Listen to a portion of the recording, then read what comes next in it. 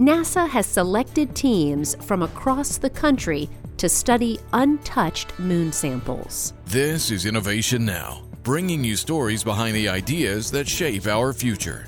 9 teams of scientists will continue the legacy of the Apollo missions by studying pieces of the moon that have been carefully stored and untouched for nearly 50 years.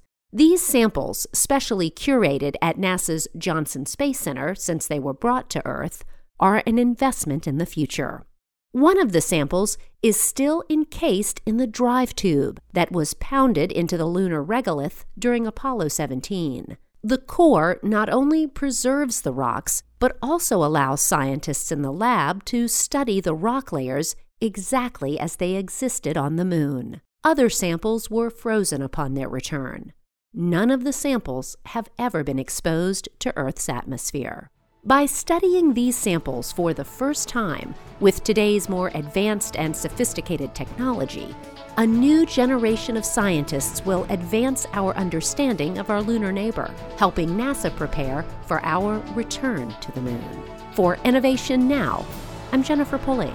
Innovation Now is produced by the National Institute of Aerospace through collaboration with NASA and is distributed by WHRV.